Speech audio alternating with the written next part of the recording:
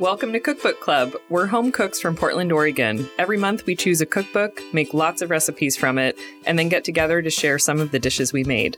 We talk about what worked, what didn't, and decide whether this is a cookbook we can't live without. I'm Sarah Gray. And I'm Renee Wilkinson. This month, we're cooking from 6 Seasons by Joshua McFadden with Martha Holmberg. This cookbook celebrates vegetables in all their forms and seasons from the vegetable whisperer chef Joshua McFadden. Hailing from the Midwest, McFadden attended culinary school and worked at a number of high-profile New York City restaurants before discovering the magic of vegetables when he took a job managing a farm in Maine. The book was published in 2017. The following year, it was the recipient of a James Beard Award. The recipes in this book are organized into 6 micro-seasons: spring, early summer, midsummer, late summer, fall, and winter. And within each micro-season, McFadden features a few vegetables typically found at their peak, with a handful of recipes for each one. Recently, there has been some controversy around McFadden, and we'll touch on that towards the end of this episode. But for now, let's talk about the book, which we both spent a lot of time with, and we can't wait to dig into this one. I do love this book. It's really big. First of all, it has tons of recipes in it. It's so big that we actually had to break it up into 2 different Cookbook Club events. That's right. We've had 2 cookbook clubs to cover it in 2 different seasons. Yeah. So the first season we blended the spring with early summer. I think it was maybe, springish time of year, late spring. I think you're right. Yeah. And then the second Cookbook Club event we did in early fall, and we blended late summer with the fall recipes. And it almost seemed like 2 different cookbooks to look at the meal because of that seasonal division, which is pretty cool. Yeah. We should also talk about how many recipes are in this cookbook. For people who haven't seen it before, there are, I'm guessing, over 200 recipes in this cookbook. So you're talking about 6 different seasons, and then there are recipes per season, and then add 3, 5, 6 recipes for each of those vegetables, and that ends up being a massive tome of a cookbook. It's huge. I feel like it makes it a really useful thing for when you go to the farmer's market, come back with whatever looked good, and need to find a recipe to use what you have. I find that the season that I cook from the least out of this cookbook is actually midsummer. And it's because that's the time of year when I don't feel like cooking as much, or I'm just kind of throwing together really simple things. So the seasons I cook from the most, to your point about the farmer's market, are the things like, what do I do with rutabaga in winter? Or like the turnips that I got from our fall CSA. So they're kind of like the shoulder seasons where they're these vegetables that we are always a little bit scratching our head with, like, what do you do with celery root? Right. Or I've already made a bazillion carrot recipes and I need something new. This cookbook is great for that. He really reinvents the way that you would cook with vegetables, or at least the way that I intuitively would cook with vegetables. Right. Now, Renee, you are a big gardener, an urban farmer, we would say. And how do you think that frames your perspective on this book? I mean, just knowing that there's 6 seasons and the way that he breaks them down feels so intuitive to me. The fact that he has 2 different seasons where he features carrot recipes. There's a early summer carrot recipe section, and those are the overwintering carrots that actually get sweeter over the winter. And then he has a separate set of recipes for fall carrots, which are the ones that grow through the warm season. They're still delicious, but they just have a different flavor profile. So the fact that he's sensitive to that and breaks out those recipes is something that I think would resonate with anyone who's a gardener and a home cook.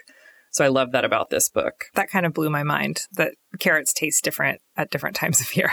Yeah. That had not occurred to me before. As a not big gardener, I garden a little, but, usually I just go to the farmer's market to buy my veggies. And so, that was mind blowing.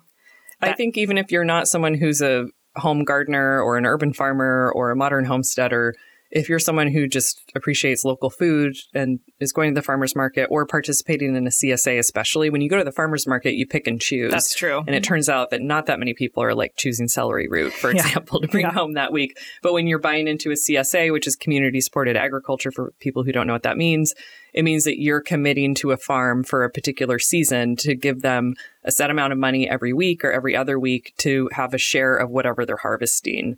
And so that's all of these, a wider range of vegetables usually than you would pick yourself at the farmer's market. Definitely. And when we have had a CSA in the past, it's always been a little bit of, there's always something in there that's a bit of a mystery. It's like, oh, I haven't cooked this before, or what do I do with it?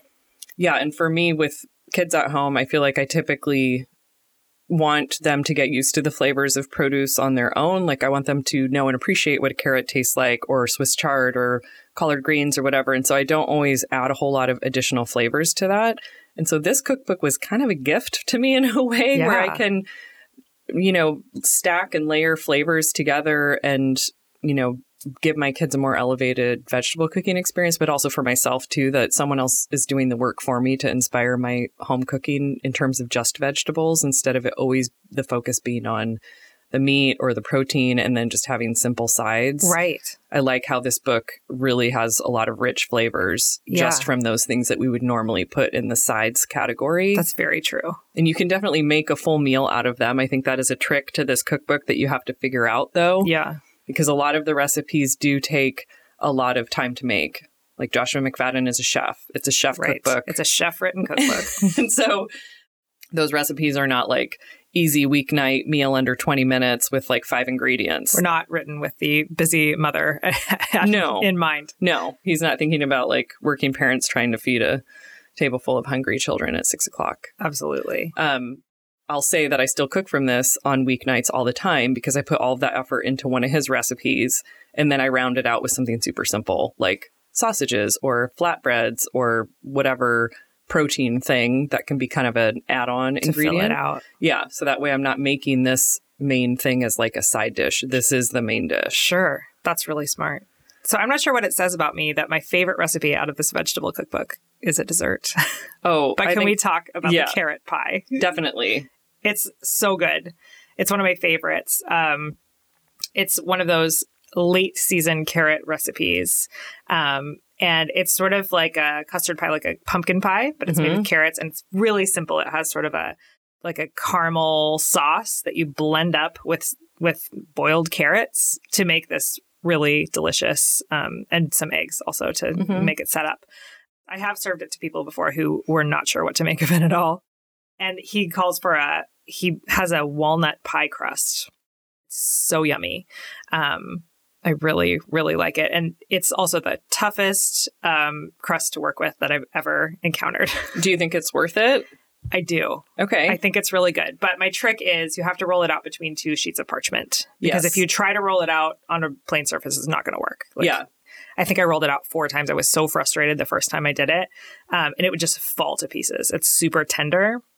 But as a result, the flavor is phenomenal. And I've also made that walnut crust with pecans as well. Okay. And it works. But you got to do it between the 2 sheets of parchment for sure. Because it's so like flaky. It just like will fall apart in your hands. Yeah. I like the concept of the nut crust on this. I have also made it, and thankfully you had already made it. So I got to use your tip because were you the one who brought it to our cookbook club event? I was the one who brought it. It was delicious. You won cookbook club actually with this carrot pie. I maybe won that one. Yeah.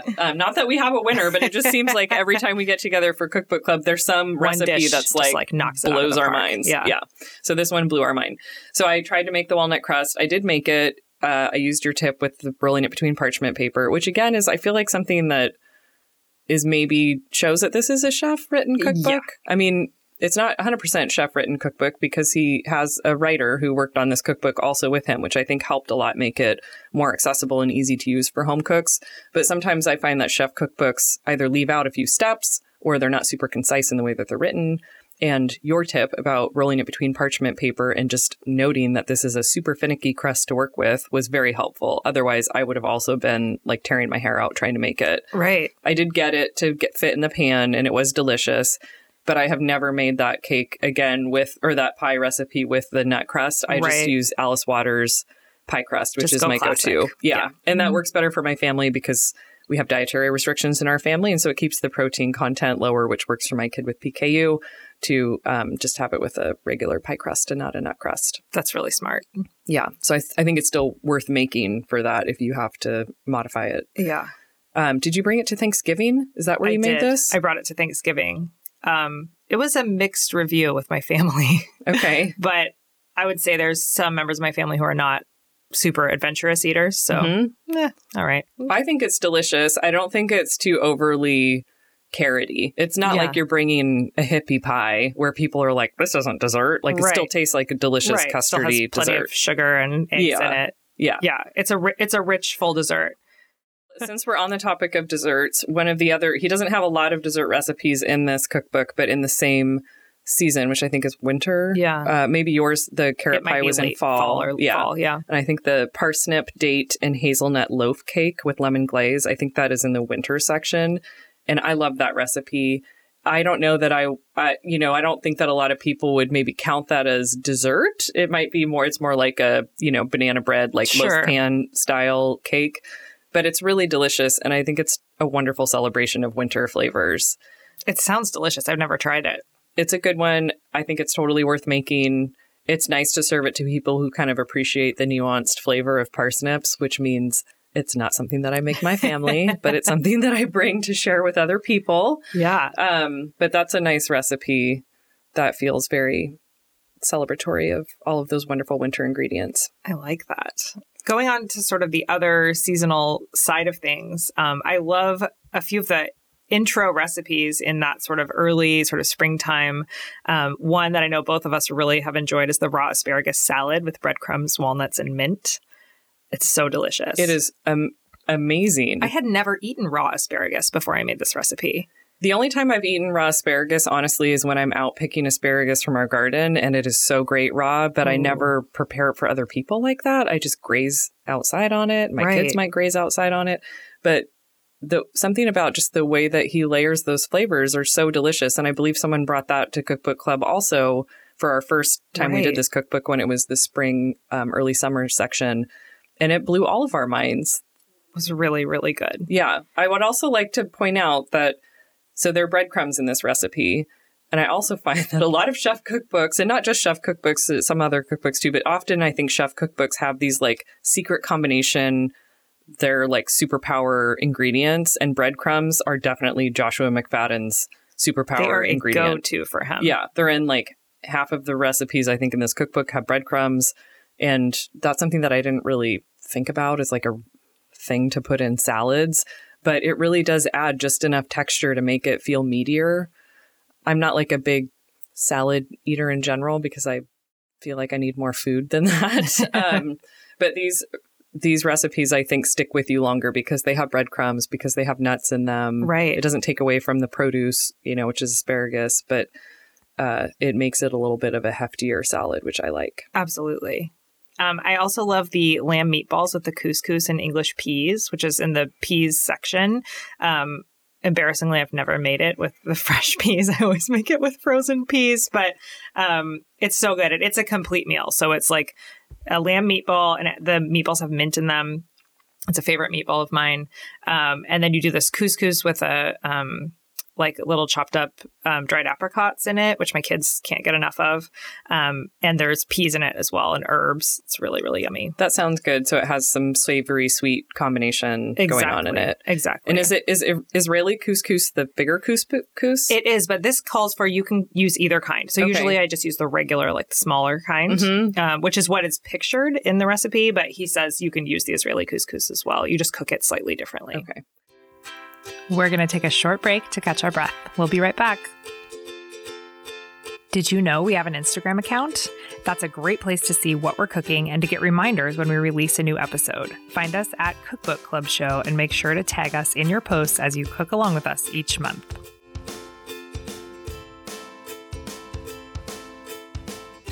Talking about the pictures in these cookbook, we have a member of Cookbook Club, Eliz, who's on our show occasionally. She is really good at pointing out when the recipe does not match the picture, and that's something that comes up in this book a lot, I would say. The photography is gorgeous, but sometimes the end product doesn't look like it's not that recipe. Absolutely. Like you like cook something down, and in the picture it's fresh and it's not cooked. So there are little things like that don't always line up perfectly well. I think two examples of that really drive me crazy are I made this one recipe, the braised beef with lots and lots of onions, and you braise the beef with lots and lots of onions until the onions are gone. But in the picture, there's this beautiful pile of onions on top, and they're cooked, but they're still there. Like, if you follow the instructions to braise this beef, you have annihilated the onions. They're gone. So that's a little bit of an embellishment. Okay. I think I made that note in my cookbook, actually, from your experience on that recipe, because if you think you're going to get a mouthful of onions, you're wrong. Yeah. Like they've been annihilated into the broth at that point because you braise that for a super long time. I did not love that recipe, by the way. I was expecting more onions, I think. So it was maybe a little mismatch of expectations. Okay. The other one is the beet salad, which I really love this beet salad. It's a beet slaw with pistachios and raisins. And you make this pistachio butter that goes into it's so good because the pistachio butter has this like creaminess to it. And then there's I think it's like red wine vinegar or something. So it's like this great layered flavor. It's a great salad. But I grated the beets on a box grater and they don't look anything like this picture. No. Because these are finely julienned in the picture. Sometimes the photography really sells a recipe, and I think that that's the case with this recipe. The recipe is great on its own, but I probably would not have made it unless I saw that picture and saw how beautiful it is. He's using like rainbow beets, and it's so colorful. The beets are so vibrant. Yeah, it looks like if someone served that to me at a restaurant, I would be so excited to eat that dish.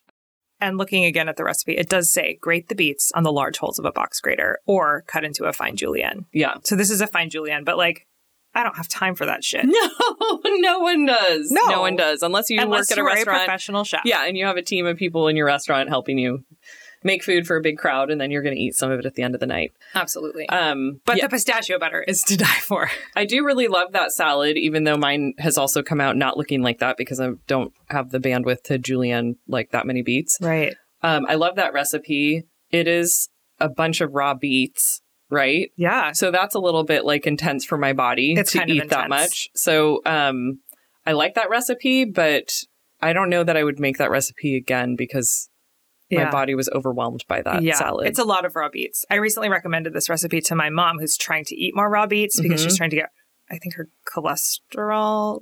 There's a heart thing. Sorry, Mom, I forgot.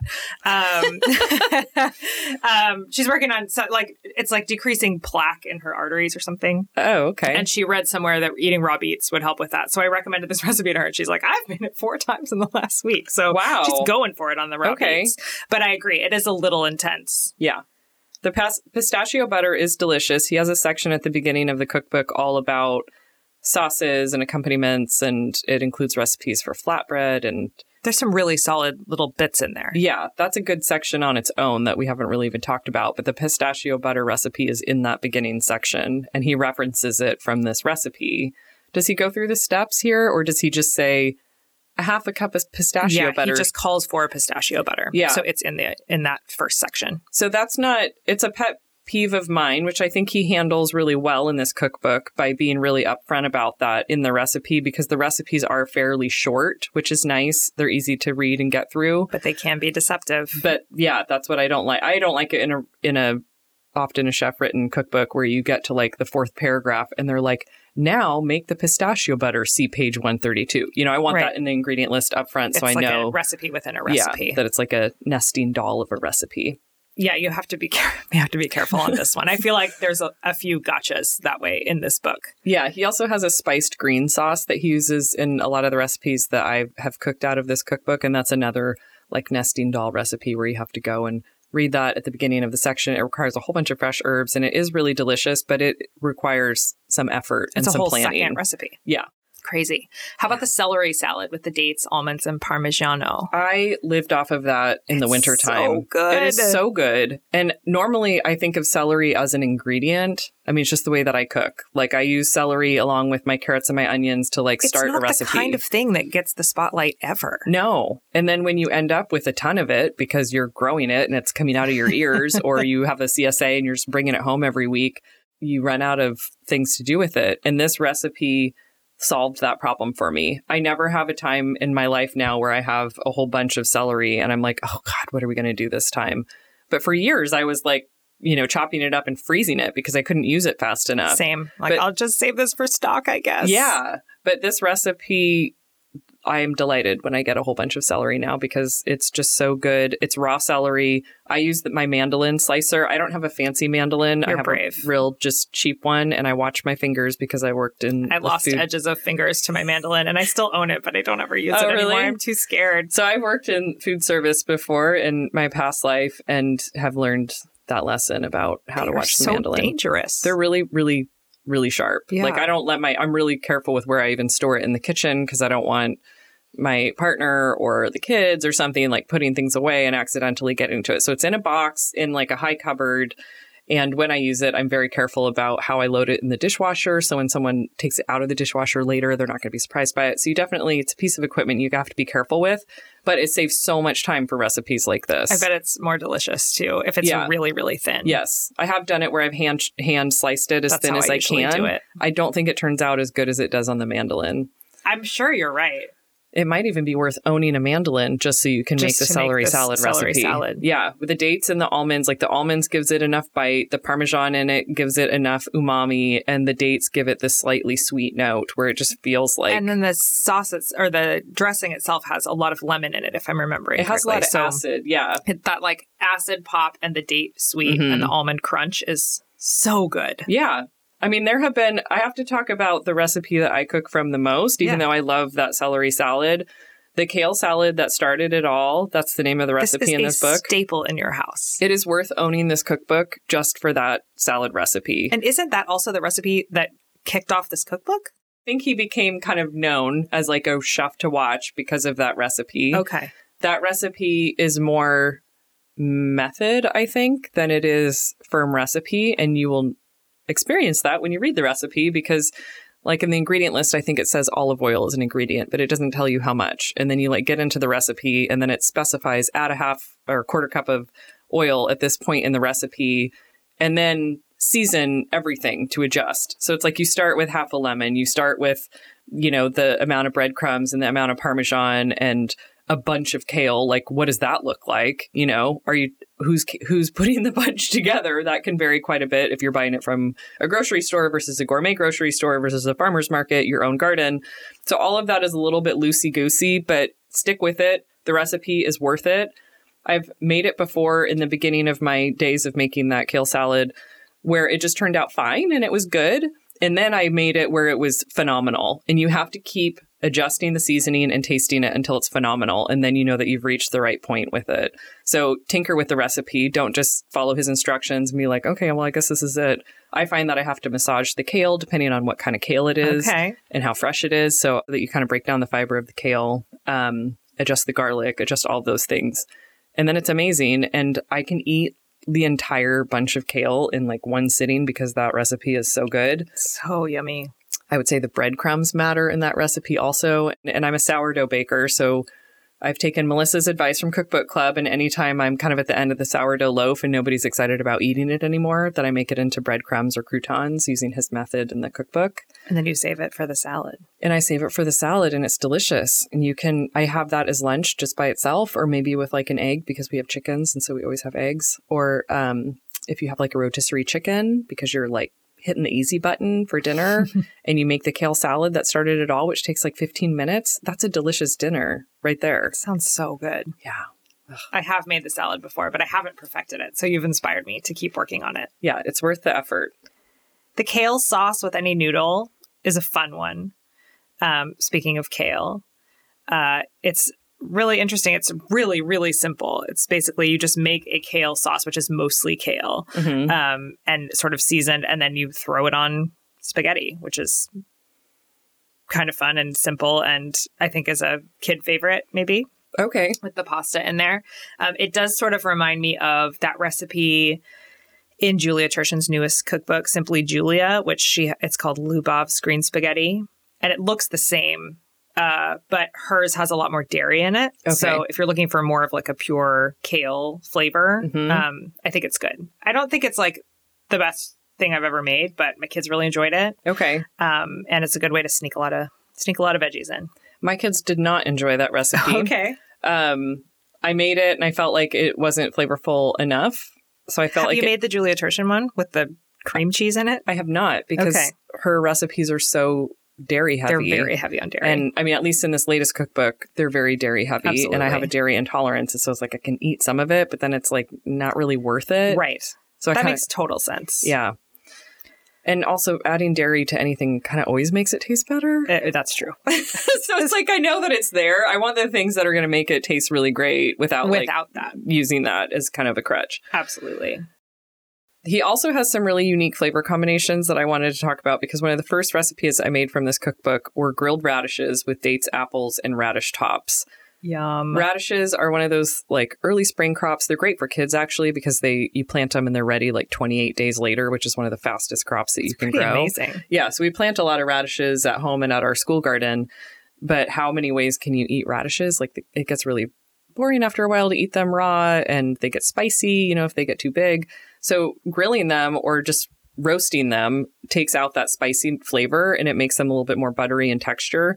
And this recipe is interesting because I just never would have ever imagined that I would be making a salad designed around a radish. Usually it's like a garnish, in salad recipes. Absolutely. And so this recipe is really great because he's kind of taking that classic balance of things that have a little bit of acid in the dressing, some sweetness from like the apples and the dates, along with the perfectly prepared radish and mixing it all together. So it's a pretty good dish. It's a great combo. Yeah. I wouldn't like go out of my way to design a dinner around it, but if you have radishes coming out of your ears, that's a great recipe to try.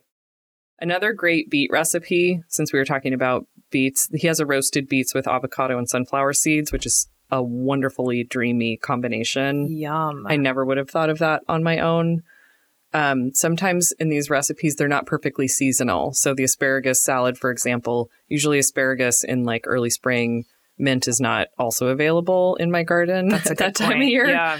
And so the beets and avocado is kind of another example of that, where I don't necessarily think that those two things occur at the same season, but we don't have access to local avocados. So really they're available all season where we live. Yeah. But the creaminess of the avocado with the softness of those like roasted beets is really fabulous. Some of the summertime recipes that I've cooked from a lot and we've had at Cookbook Club that were delicious were grilled eggplant with tomatoes, torn croutons, and lots of herbs. That's like a celebration of summer. Seriously. I mean, it was so good and you really didn't want to eat anything else other than that. I could eat that all summer long. He also has a couple unique tomato recipes. So if you're kind of stuck in a rut with like always preparing produce sort of the same way, this is a great cookbook to inspire that. So the tomato recipe that I'm thinking of is one that has melon and hot chilies and honey. And it's really, really delicious. What a great combo. Yeah, that was a good combo. And he also has a recipe in there that rounds out tomatoes into more of a fuller meal. It's an Israeli spiced tomato with yogurt sauce and chickpeas.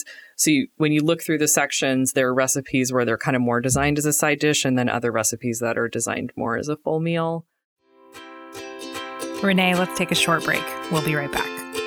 Dropcloth Samplers is a line of hand-drawn embroidery samplers, printed and ready for you to jump in and start stitching right away. Each pattern is hand-drawn by Rebecca Ringquist in her Portland, Oregon studio and printed for you to embroider with your own color and thread choices, like coloring book pages, but for embroidery. You can find Dropcloth Samplers on Etsy or on Instagram at Dropcloth.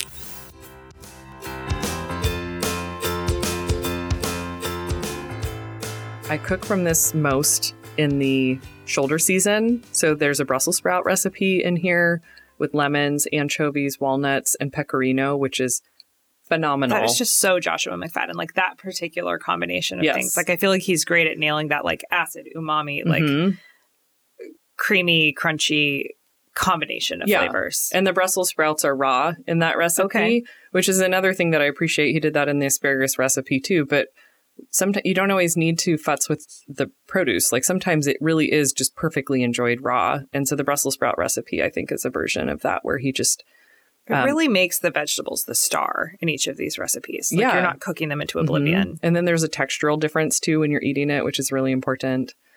I've made so many different things from this cookbook. Another one that I really love that will always have like a fondness in my heart for is this farro and roasted carrot salad with apricots, pistachios, and whipped ricotta. Oh my gosh. I'm not a big salad person, but this salad is really a full meal. And I was, every year I drive a couple hours outside of Portland to the same farm to help process turkeys with this farmer in preparation for Thanksgiving. And during the pandemic, he's relying on me to come do it. And so I was staring down the barrel of what was going to be kind of a very sad, lonely trip of driving myself, not hanging out with any of my friends, not having this sort of celebratory experience.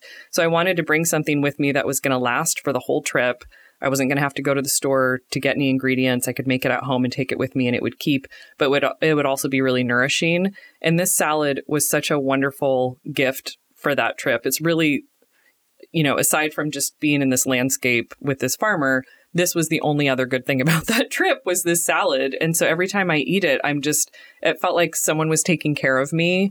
That's so nice. Yeah. So I layered it with the honey whipped ricotta on the bottom of this glass Tupperware dish, and then layered in the farro, and then, the softer things up on top. Oh, that's smart. So the texture didn't suffer over a couple of days. Yeah, it always felt fresh. I was there for maybe 48 hours, and I ate it all weekend, and it was wonderful. Yum. I also took that parsnip loaf with me, which I was going to share with a friend, and then I wasn't able to see that friend because of the pandemic.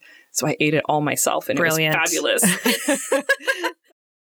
This cookbook really set the theme for that trip for me, and it felt like a warm spot in an otherwise very sad holiday season where we weren't seeing anybody and sharing things with people. Yeah, that was a tough moment in the last year. One of the other things to sort of loop around to the fact that this is a chef-written cookbook is that some of the recipes don't yield a lot. So I think you have to be really careful to look at how much they're going to make and to sort of adjust accordingly. In feeding a family, sometimes it's like you make something and you're like, well, this isn't going to be enough food even for two of us. Yeah. So I don't know how they landed on those, but and I think it's a little bit inconsistent too, because some of them do yield quite a bit and some of them don't. I also feel like I don't have a lot of time and space in my life to waste. I still think that this cookbook is worth it, but I think when you make the recipes, you have to make it low stakes the first time. Absolutely. You have enough things to round out the meal in case it doesn't make enough food, or, he doesn't have time estimates on here, which is a busy working parent. I appreciate when somebody's like, this meal is going to take 45 minutes. Those are very helpful. So that's not in here. So and especially since there are some nesting doll parts of the recipes where you get into it and you're like, oh, crap, I have to make a whole other recipe now to finish this dish. It's good to make it when you have time. You're not going to feel rushed and have to make dinner in 15 minutes. And also you have stuff in the fridge that you could pull out in case it doesn't make enough of something. That's really smart. Absolutely. Should we talk about what the book looks like? Definitely. I love the illustrations of the vegetables throughout the book. I think they're really gorgeous. And then also the spine of the book. Sorry, I guess it's not the spine of the book. It's the edges of the pages are color-coded by season, which is really fun. So it's got kind of a rainbow effect on the pages. If you don't know what you're having for dinner that week and you're doing some meal planning, I will often flip through this book by color and be like, okay, well, it's spring, so let's just look at the spring section and see if something looks inspiring. Jumps out and inspires you. I think there's a certain mood that they're setting with the way that they've done the photography in the book. They're trying to keep it very tied to farms. So, it's okay if things look a little rustic. It's still a very professionally photographed book, but it's not free of any hint that it came from a farm. Absolutely. They have a little bit of that touch on it. Do we want to talk about Joshua McFadden? There's been some recent controversy. We're in Portland, Oregon, and Joshua McFadden was co-owner of a few different restaurants in Portland. In 2020, McFadden became the subject of allegations of abusive behavior in his restaurants, including misogyny, racism, homophobia, and more, along with his co-owner of his restaurant group. And each of them had their own response to that. There was something going on in the summer of 2020 in Portland where there was sort of an open invitation from someone within the restaurant community of, let's talk about restaurant culture. Kind how of toxic that can be. Yeah. I mean, this is all building off of the Me Too movement and Black Lives Matter movement. And let's turn all of this upside down so we can see it and address. Take a look at it. Yeah. This toxic workplace culture. So McFadden and his restaurant partner each had their response to that. And McFadden was criticized for not really owning it and not really acknowledging that, yes, I'm sorry. Here's the apology. I'm going to work on being a better person. So right. he didn't really do that. He kind of skirted around it. Wasn't a very satisfying response. Yeah, it wasn't a very satisfying response. Since that time, he and his co-owner have separated ways and they're no longer jointly owning these restaurants. And COVID has just, kind of wreaked havoc on a lot of the restaurant industry, and restaurants have shuttered related to just the pandemic, possibly related to these different allegations that have been swirling in the Portland restaurant community. So that's a little bit disappointing for me personally with McFadden, because we all make mistakes. We all have moments where we can learn and grow. And it would have been nice if he had just sort of owned that a bit more. I think he has since tried to backpedal a little bit or smooth it over and make it seem like he's taking accountability for it. But I think he is one of many people in the Portland restaurant community, and then just the restaurant world in general, that is having a reckoning right now with their behavior and their role in fostering these communities that are really oppressive to people who are maybe not white, straight males. Absolutely. So, how has that affected the way that you use and see this cookbook, or has it? I recommend this book with an asterisk. I think that a lot of the cookbooks that we've cooked from Cookbook Club, and a lot of the content that we consume outside of Cookbook Club, is often dominated by white men. And I think that over the last few years, we're having more awareness of that. And so it's not that I don't want to recommend a cookbook by another white man, but it's important to be aware that this is a guy who maybe has contributed in some ways to the ongoing oppression of people who are not white, straight men breaking into this industry or thriving in this restaurant industry and, cookbook club world. For sure. And I think it is something we try to think about as a cookbook club. Who are we cooking from? Whose voices are we listening to? Those are important pieces to us. So yeah. I think it's a solid cookbook, but it does leave a little bit of a bad taste in my mouth. Who do you think this cookbook is a good fit for? Not a beginning cook. It's complicated. Yeah. A lot of these recipes take time. I mean, maybe if you're a beginning cook and you don't have children. Yeah. Because it just takes a lot of time. But I think if you've got some chops and you're ready to really dive into this seasonality of these vegetables, then I think it's awesome. I mean, it's so good. It's also a great book to go to when you want to make something to wow people. If you want to take a dish to Thanksgiving or, summer gathering or something really impressive. To a party, if you're hosting people over at your house and entertaining. I think if you're someone who already is behind the seasonal eating locavore movement, if you're someone who's an urban farmer or buys from a CSA, goes to the farmer's market, knows who Alice Waters is, knows who Michael Pollan is, and is into that, this is a great cookbook for you. Yeah. I think even if you are, that would be the only, if you are a beginning cook, but you also really subscribe to this local food movement. Sure. And want to eat seasonally and feel really passionate about that, then you have the energy to become a better cook cooking from this. Yeah. But I agree that if you're just a new cook in general who's like kind of interested in those things, but not super interested in those things, this is not a great book for you. It's going to seem too complicated. Yeah. I have tried to gift this book to people who are urban farmer friends who I think know how to find their way around a kitchen, but could use some inspiration. Sure. Like updating their repertoire of how they make things, because you get into a rut. Like so much of gardening is annual. You do the same thing at a certain time of year. It's good to spice that up with new ways of preparing these vegetables that maybe you're just in your pattern of doing. So many things that I have to say about this cookbook. This could be like a 5-hour cookbook club episode. So if you ever see me on the street and you want me to engage me in conversation, ask me what I think about 6 seasons. There's no shortage of things that I have to say about it. So I'm curious, after all of these hits and misses and things that we love about the book and things that maybe fell a little bit flat for us, does this book earn a spot on your cookbook shelf, Sarah? It does. I'll be honest that I haven't cooked out of it as much recently, but this is a year when I don't have a CSA. And in a year where I have a CSA, it's a much bigger thing that I pull from. So yeah, it earns a spot. It has well earned its spot on my cookbook shelf because I still pull from it all the time. I feel like I have cooked from this book a lot, and I think I haven't cooked half of the recipes in here yet, and I'm still excited to cook those. That's something that I think is a sign of a good cookbook when you've lived with it for a long time, use it on a regular basis, and yet you still have recipes in there that you're excited to get to. It still feels new. Yeah, so I do really, really love this cookbook. Well, next month we will be cooking from the Indian Instant Pot by Urvashi Pitri. It's a book full of simple recipes for delicious Indian dishes that are made simple by the Instant Pot. We've cooked a lot from this one, and we're excited to chat about it. Cook along with us between now and then. Just tag us on Instagram at Cookbook Club Show or send us a voice memo or a comment at cookbookclubshow@gmail.com. You can find us online at cookbookclub.show. Remember to subscribe to our podcast so you don't miss the next one, and leave us a review to help other home cooks find us too. Until next time. Bye!